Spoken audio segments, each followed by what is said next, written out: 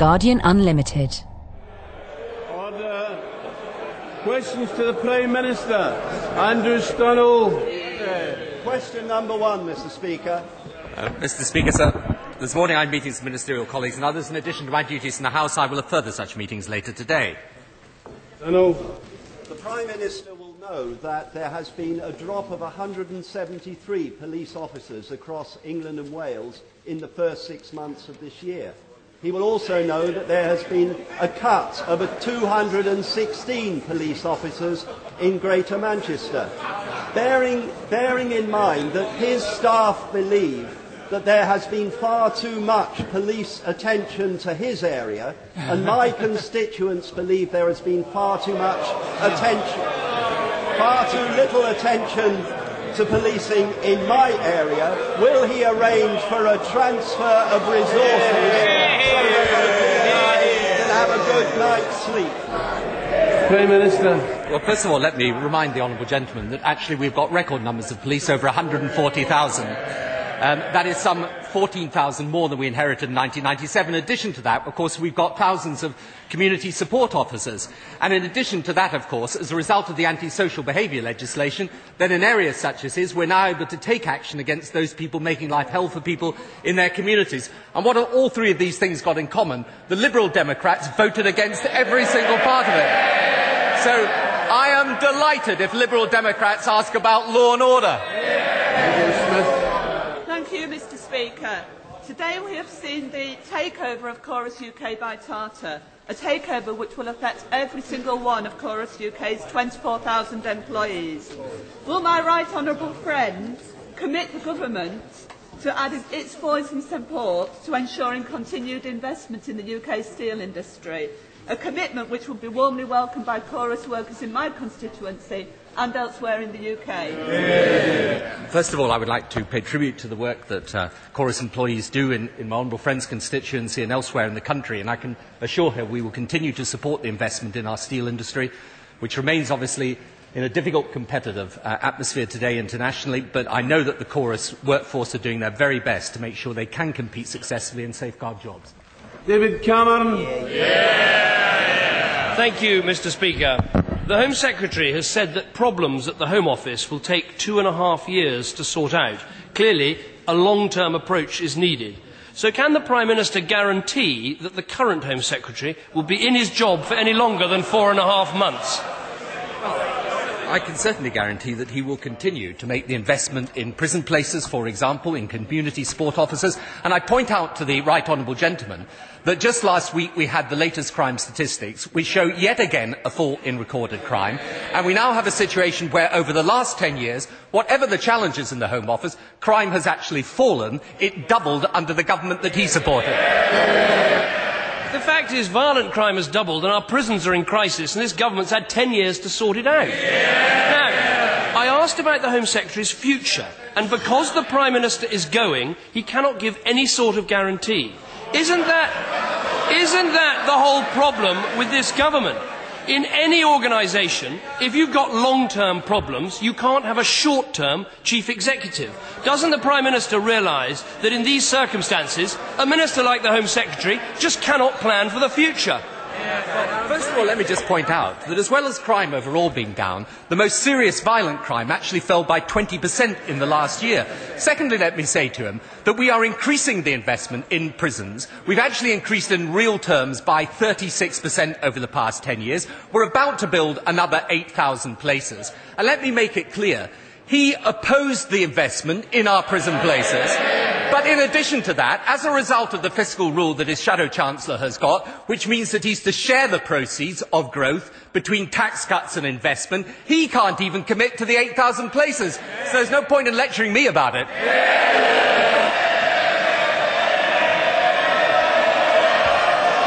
We don't have to take the Prime Minister's word for it, because the Home Secretary's told us his department isn't fit for purpose and it's going to get worse. Now, let's look at his case. The person responsible for giving him the money to sort out this problem is his bitter rival who wants him to fail. So I ask the Prime Minister again, when the Home Secretary doesn't know if he's going to have a job in 4.5 months' time, how can he plan for the future? As a matter of fact, there was a specific agreement to increase prison funding last year. That's the reason we're able to commit to 8,000 extra places. And I repeat, not merely did he oppose that investment that's given us the extra prison places, 2,500 coming on stream this year, but as a result of the policy he wants, if we adopted that policy, we could only afford half of those places. So the fact of the matter is that my right honourable friend, as a result of the strong economic record of the Chancellor, is able to provide the investment and he's opposed to it. The Prime Minister talks about his policy. He's not going to be here to implement it. When is he going to realise that it's all over? Just look at his cabinet. They're falling over themselves to attack his foreign policy so they can become deputy leader, and the other half are appearing on picket lines to protest against his health policy. But there's nothing he can do about it. Can't he see it is time for him to go? It took a long time building up to that. Let me just compare for a moment the record of this government on crime, on numbers of police, and on asylum and immigration with the record of the previous government. We have cut crime. We have managed to ensure that, for example, for the first time ever, the Home Office is actually expelling more unfounded asylum claims than we're taking in.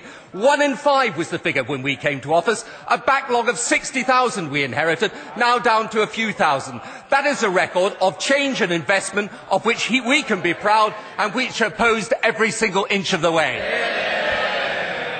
Why can't the Prime Minister see the reality staring him in the face? The government can't plan, ministers are treading water, they are all waiting for the Chancellor and not listening to him. His authority is draining away. Why doesn't he accept what everybody knows? It is now in the national interest for him to go. I tell you what I believe is in the national interest, that we continue with a strong economy, with the highest levels of employment, the lowest levels of unemployment, that we continue with our policies in the health service that have seen waiting lists fall by 400,000, that we continue with our policies on education that have seen the best school results ever, and that we continue to reduce crime, not as his government did put it up. Thank you, Mr. Speaker. Thank you, Mr. Speaker. My right honourable friend will be aware of the massive investment in our museums and our galleries that have led to millions of new visitors. In light of this, would you like to comment on the decision by the London Borough of Wandsworth, only 9 months after a council election where they remained silent about this, to close the very popular Wandsworth Museum and to threaten the Battersea Arts Centre with closure? Isn't an example of a Tory council choosing cuts over cultural heritage? And I think, just to add to what my honourable friend is saying, of course, we've increased substantially the grant to local government. And so there's absolutely no cause for the type of closure of museums and art centres that perform such a good local role. And of course it's this government, as a result of our free museum policy, that have enabled literally millions of more visitors to go to museums, including children. But it's a very, very telling example of the difference in values between a Labour government and a Tory one. Campbell. Does the Prime Minister share public concern that at 5% the conviction rate for the crime of rape in this country is one of the lowest in Europe? Isn't it time for a wholesale review of the law in this area so as to ensure that we provide proper protection for women and for men who are subject to this traumatic and violent assault? Well, of course, we already are looking at how we improve the conviction rate for rape. However, I think it's just fair to point out that over 80% of rape cases involve non-stranger rape. In other words, the particular alleged assailant is actually known to the victim. And over 50% of those cases are where there's either a partner involved or an ex-partner. Now, for those reasons, I think it is obvious it will always be more difficult to secure a conviction. But I would say, as the most recent report says, the way the Police and Crown Prosecution Service are working in order to help victims of rape has been a significant improvement over the past few years. Everyone who's ever met a rape victim will know that they're devastated not only by the experience but by the investigation which follows. Is the Prime Minister satisfied that standards of care and support are good enough? Well, I am satisfied that they have improved dramatically, actually, over the past few years. And I think that the fact is that victims are treated with far greater care and far greater attention to the trauma than was the case, say, a decade or a couple of decades ago. But I do point out, because I think it's very important we recognise this. I mean, the actual numbers of convictions, of course, have gone up, not down.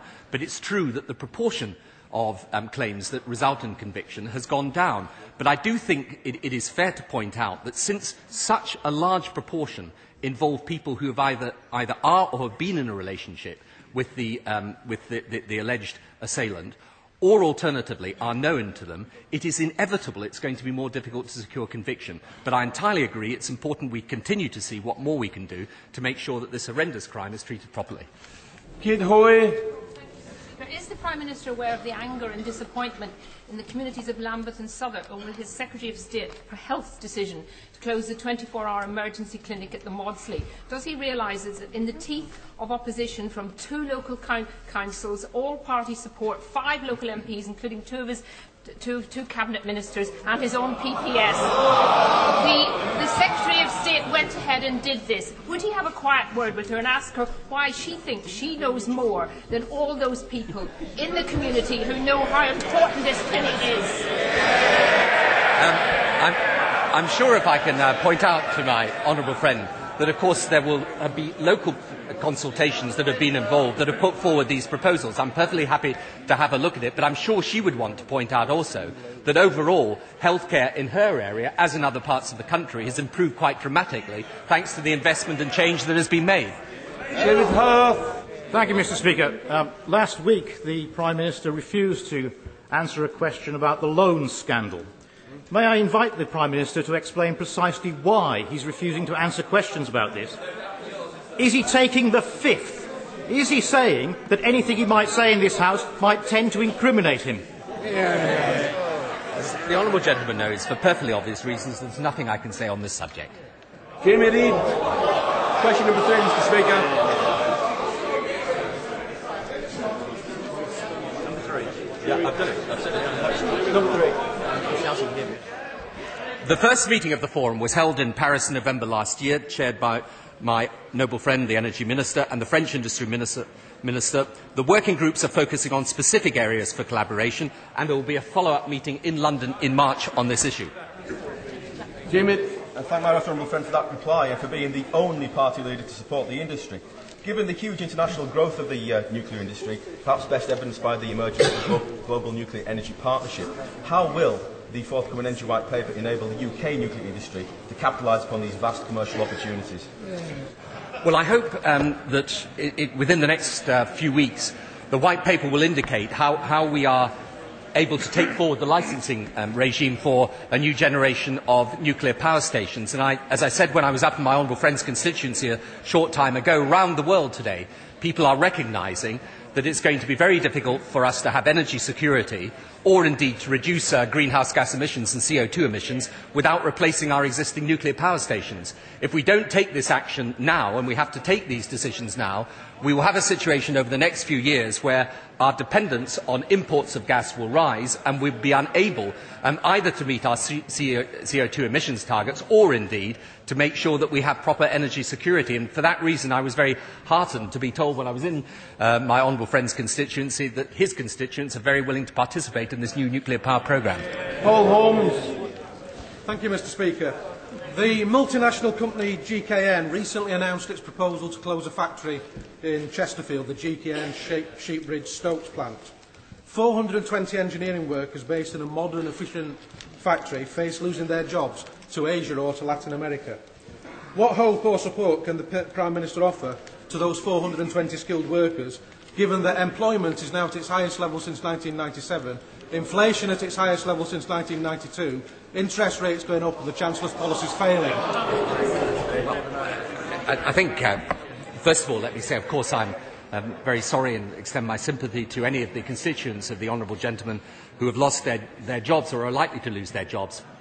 And I can assure him that the local Job Centre Plus and the government will do everything we can, as we've done in other situations, to put a support mechanism in place to ensure that they get alternative employment. I have to say to him, however, the economy of Chesterfield, like the economy in the rest of the country, is infinitely stronger than it was in 1997. Employment is up, unemployment is down, and yes, it's true there have been 0.25% rises in interest rates recently, but his constituents will remember when interest rates were 10% for 4 years and 15% for periods of months at a time. So I have to say to him, I think one of the reasons we can confidently expect people to get alternative employment is precisely the strength of the economy.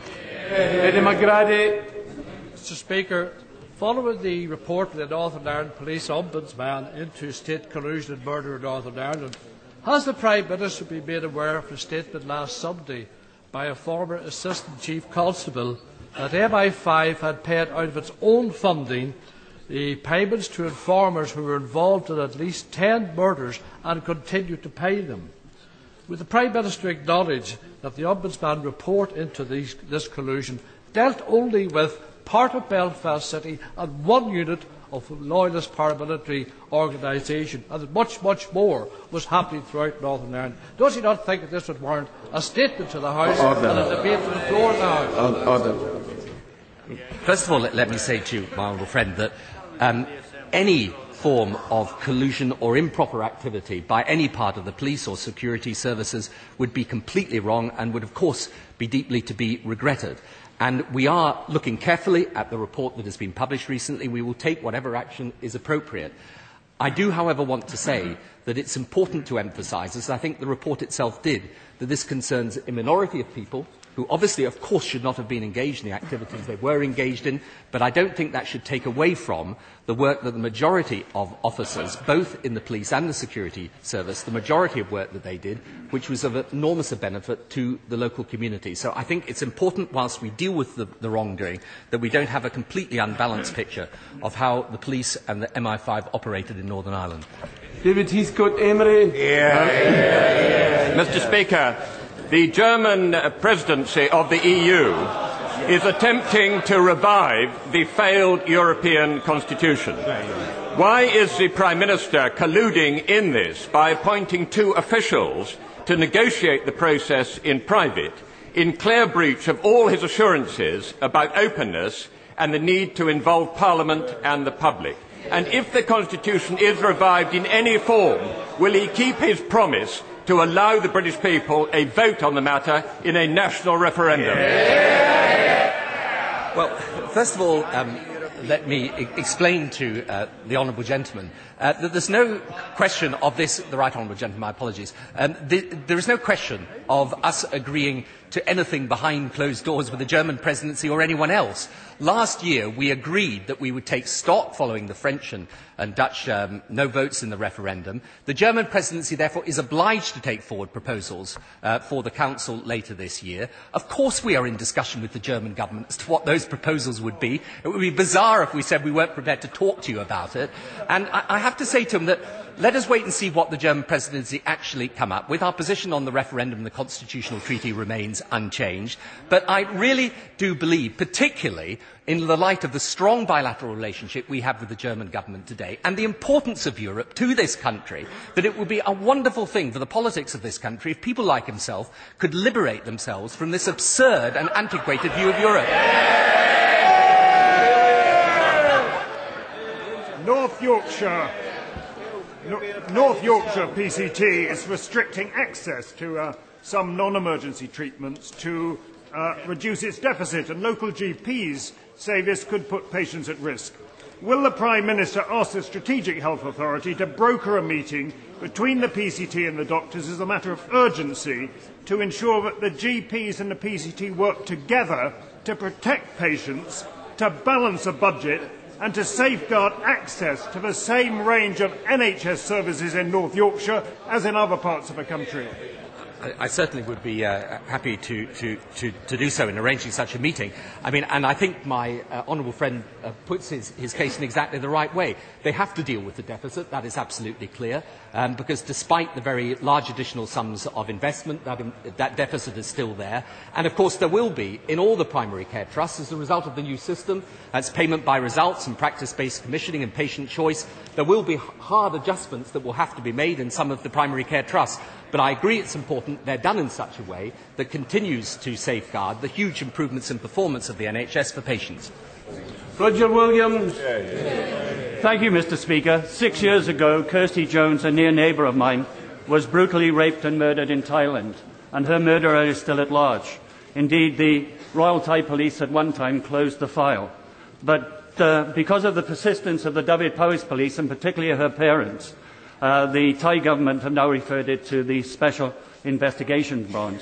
But a number of us are still concerned about the lack of progress and the failure to follow up certain lines of inquiry. Will the Prime Minister agree to meet with me and Kirsty's parents to ensure that the case gets fresh impetus in Thailand, that justice is delivered for the parents, and that Thailand is a safer place for young people to visit?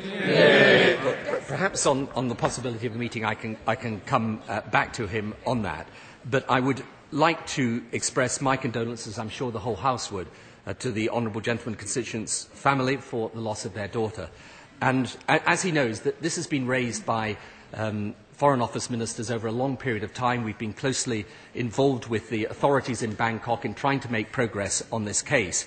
I know that Foreign Office officials continue to meet the family, I think, weekly, and we will try to do everything we can to bring this to a proper conclusion, but I'm happy to try and arrange some form of meeting. I'll have to come back to him as to whether that meeting should be appropriate with myself. Can I ask the Prime Minister about workers' rights, Mr. Speaker? There is more to do on the question of trade union collective rights, but much has already been done on individual rights and health and safety. And that has been done by enshrining into UK law many of the principles of the European Social Charter. So, as I go around Merthyr Tydfil and Rumney, telling people why they should vote Labour in the Assembly elections, can I have two assurances from the Prime Minister? One is that the good work set out in the Warwick Agreement about the collective activity is taken forward in this Parliament, and secondly, that any siren voices there may be to withdraw from the European Social Chapter are rejected soundly, whether they come from the Tory toffocracy or dysfunctional policy wonks at number 10.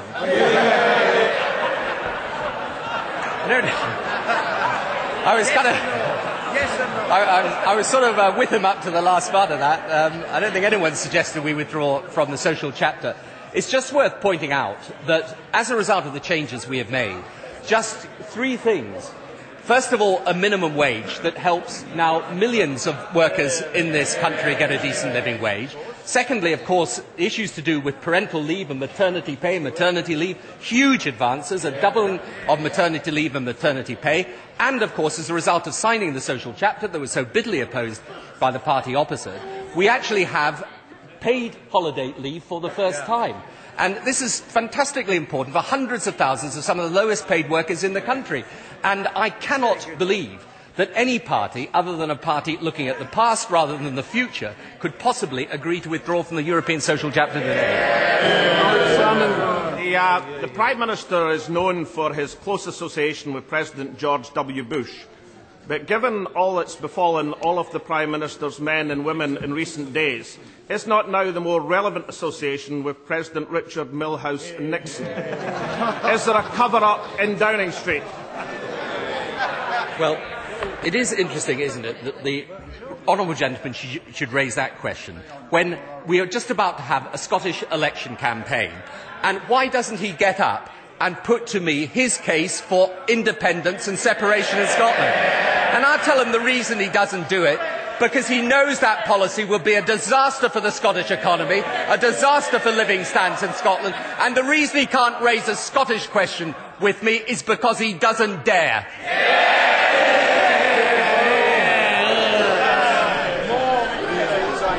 Thank you, Mr. Speaker. Last year, the Royal Society for the Protection of Birds purchased 170 hectares of land at Hesketh Outmarsh in the Ribble Estuary in my constituency, land that was rescued from the sea 20 years ago. In a few months' time, there would be breaches made in the seawall to allow this land to return to saltmarsh. That will allow a nature reserve to develop, but more importantly, it will ensure that the coast of Lancashire is protected from flooding as a result of climate change.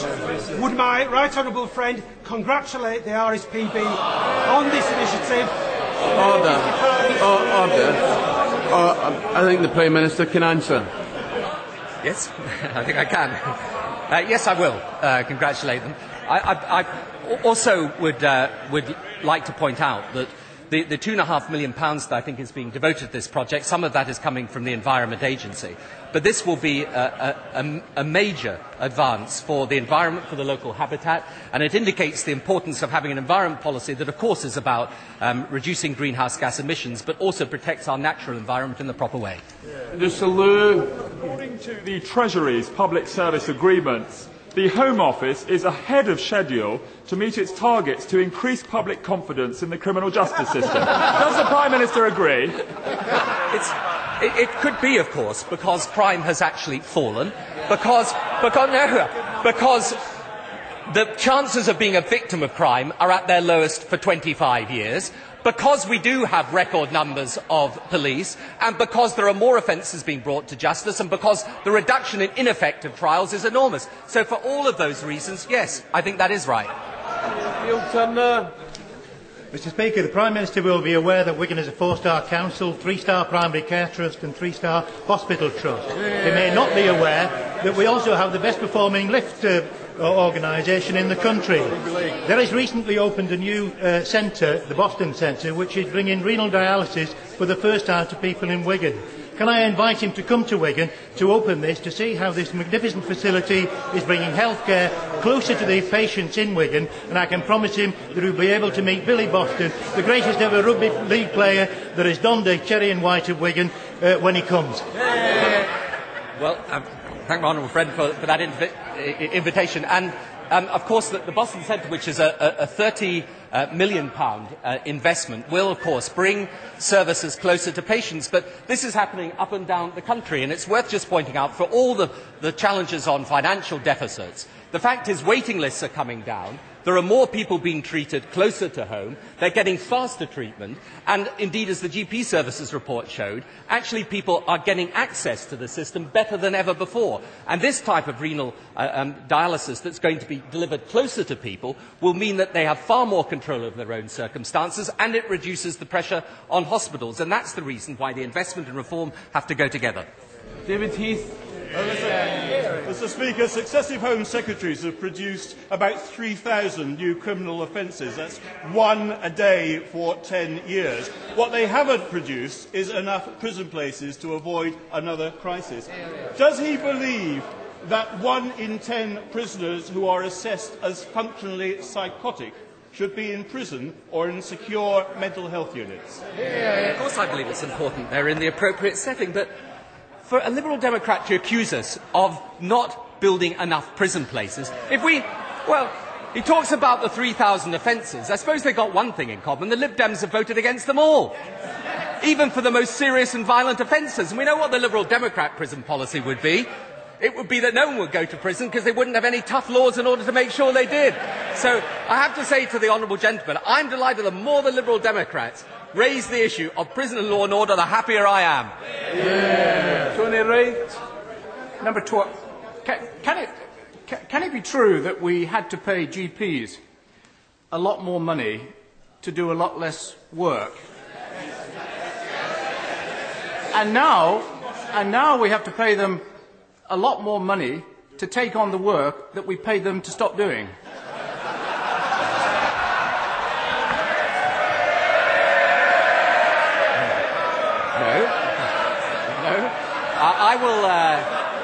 I don't always do this, but in this instance I will stick up for the GPs. Actually, they are doing a lot more work as a result of the National Service frameworks. Yes, they are. And part of the reason why, as the recent report on Monday showed, we now have 90% of people gaining access within 48 hours to the GP, as opposed to just 50% when we came to office. One of the reasons for that is actually the enhanced provisions in the GP contract. And I think there is nothing wrong. I know that the Right Honourable Gentleman is now committed to renegotiating the GP contract, but I think there's nothing wrong with our GPs being paid the best in Europe, provided they're delivering a better service, and I believe they are. Bernard Jenkins. In 1988, the Prime Minister was warned by President Clinton's Secretary of State not to agree at San Malo an autonomous defence capability for the EU which would duplicate and compete with NATO. Is he aware that the NATO Secretary-General has yesterday warned, and I quote, that the EU and NATO would be unable to work together in a global crisis, and that the distance between them is astounding? Or is the Secretary-General, a Dutchman incidentally, just believe in an antiquated and absurd view of Europe? As I recall it, he in his previous incarnation, of course, supported European defence. So let me tell the honourable gentleman why I disagree so much with them over European defence. Of course it is important for Britain to maintain its strong relationship in NATO, and many of the operations, as within Afghanistan, will be conducted with NATO. But in circumstances where the Americans, for example, don't want to be engaged, it makes sense also... Well, I wish he wouldn't shake his head before I've even given him the answer. I've something of an open mind. The fact is there are operations that we need to do with other European countries where the US isn't engaged, and it makes perfect sense to do that as part of a European mission. And I think there is now somewhere in the region of 10 or 11 such missions round the world. They operate perfectly well and not in any conflict with NATO. Order. Guardian Unlimited.